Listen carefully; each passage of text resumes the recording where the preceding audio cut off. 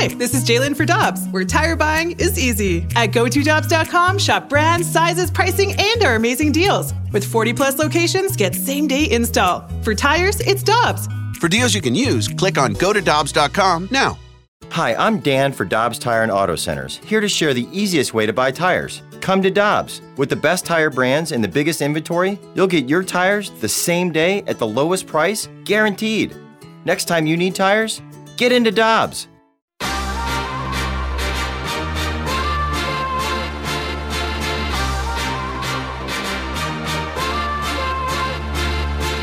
It is day number 96 of Major League Baseball's lockout, and there are no negotiations scheduled as of this morning after Major League Baseball declared a deadlock after Sunday's talks back and forth. And right now we are going out to the Brown and Crouppen Celebrity Line to talk over the CBA negotiations with Bob Nightingale, USA Today's Major League Baseball columnist. Bob, we always appreciate the time, man. How would you characterize the current situation with the CBA negotiations? Yeah, I wouldn't use the word MLB used. Deadlock, stalemate, what have you. Ever since they left Florida, it hasn't been the same. So, going nowhere as the time keeps, clicking here. Both sides are up in arms at each other. What is the biggest point of contention in your mind? Is there a single thing? Like, I know there's a lot that needs to be, the gap needs to be closed between the two sides. But if there was one thing that you could point to, what would it be?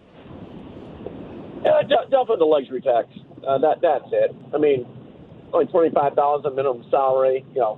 That's nothing. Even spend more.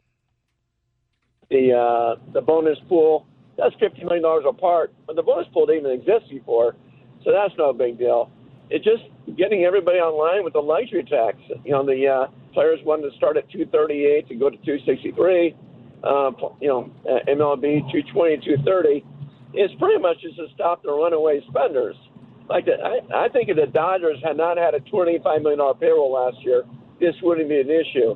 But now with the Dodgers doing what they did last year, with Steve Cohen threatening to have a $300 million payroll in New York with the Mets, I think it scares teams.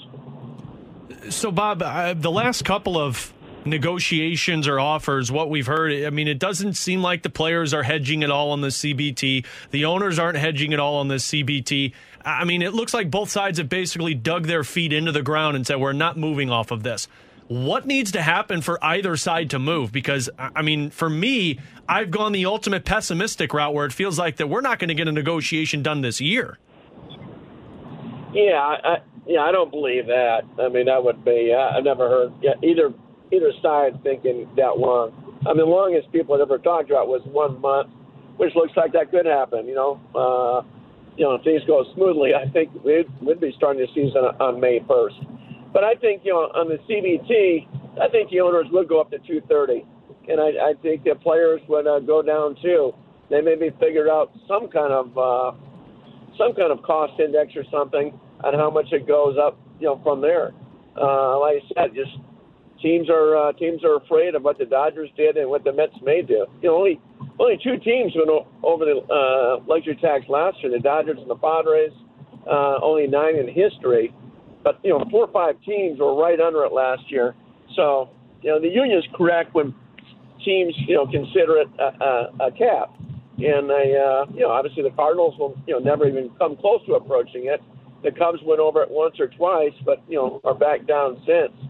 So it's not affecting that many teams. You don't have, you can spend what you want to spend, but I think that the owners want to really punish the teams that soar way past it.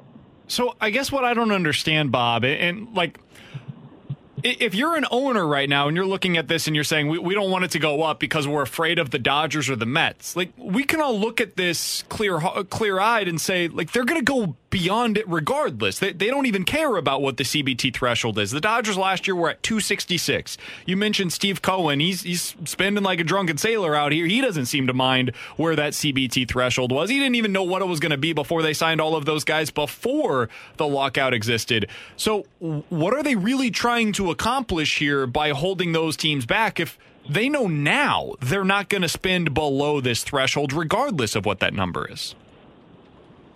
No, they just want to punish them that they do. Like luxury tax purposes, Dodgers were actually at 285, that high.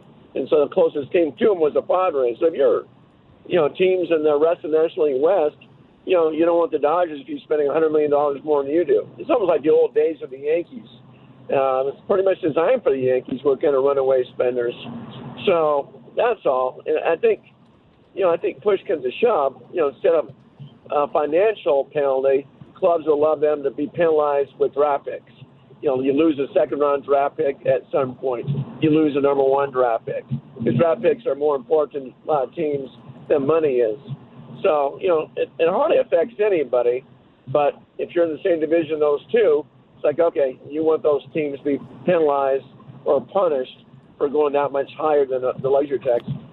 Bob Nightingale of USA Today is joining us here on BK and Ferrario. Bob, another follow-up on the CBT, because one of the things that I've been wondering over the last few days, really since we left the Florida negotiations, is, all right, so we're missing games now. What's the end game, especially for the players' side? Because the owners are going to win this negotiation. We all know that. It's just a matter of how much. What do the players get in return for it?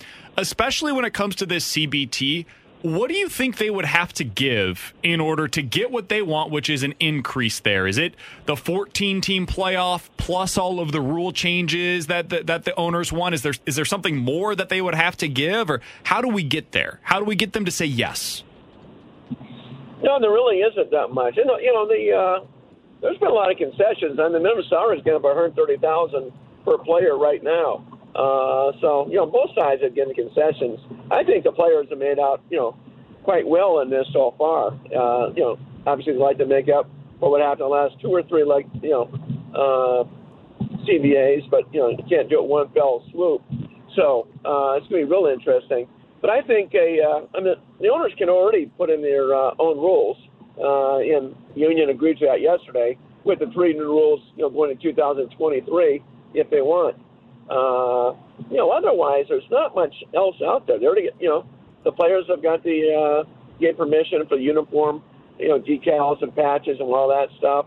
That's no problem. The players got the DH. It's just, moving those luxury tax. I think one thing that would move the luxury tax is if they went to 14 teams instead of 12. 14 teams is worth $100 million a year. 12 is worth about $60 million a year. So 40 times 5 is $200 million right there. That would do it. And the players say, you know what, we just don't think it's right to have teams with losing records make the playoffs. We think 14 teams out of 30 making it is too much. We got to put more emphasis on winning the division. So, kudos to the players as far as, valuing their integrity, saying we'll take less money, but we want the integrity of the game still established.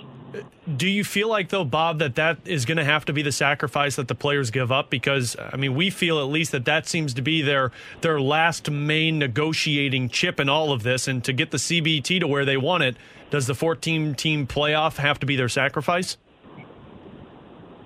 And they don't want to. They're set in stone. It's almost like, now it kind of looks bad. Especially with the MLB agreeing with the union, saying, okay, we will have 12 teams. I think to go to 14, then all of a sudden, especially after everything they've said, is like, okay, we took the money over the integrity. So they're kind of putting themselves in a corner there. But I do think if they go to 14, then they can talk to the owners and say, okay, we'll go higher in luxury tax. You gave us this, we'll give you more luxury tax. So that could end to be this, the final thing. And then, when last week when the MLB finally conceded to go to 12 teams, that looked like that might push it when they dropped the penalties. But yet the luxury tax threshold, never went away. What's next, Bob? Where do we go from here with these negotiations? Yeah, I don't know. They 4 times already, MLB's asked for a federal mediator and got turned down. Something needs to give here. And I think at some point there's got to be another deadline. Maybe in a week or 10 days, where MLB says, look, we're not going to dock you for missed games. You can get your full salary as long as you agree by this date. If you don't agree by this date, you're losing your paychecks. I think that's what it's going to take. He's Bob Nightingale. Check out his work over at USA Today. We always appreciate his time here on BK and Ferrario. Bob, all the best. Hopefully soon we'll be able to talk with you about some real baseball that's taking place on the field. All right, looking forward to it, guys. Thank you.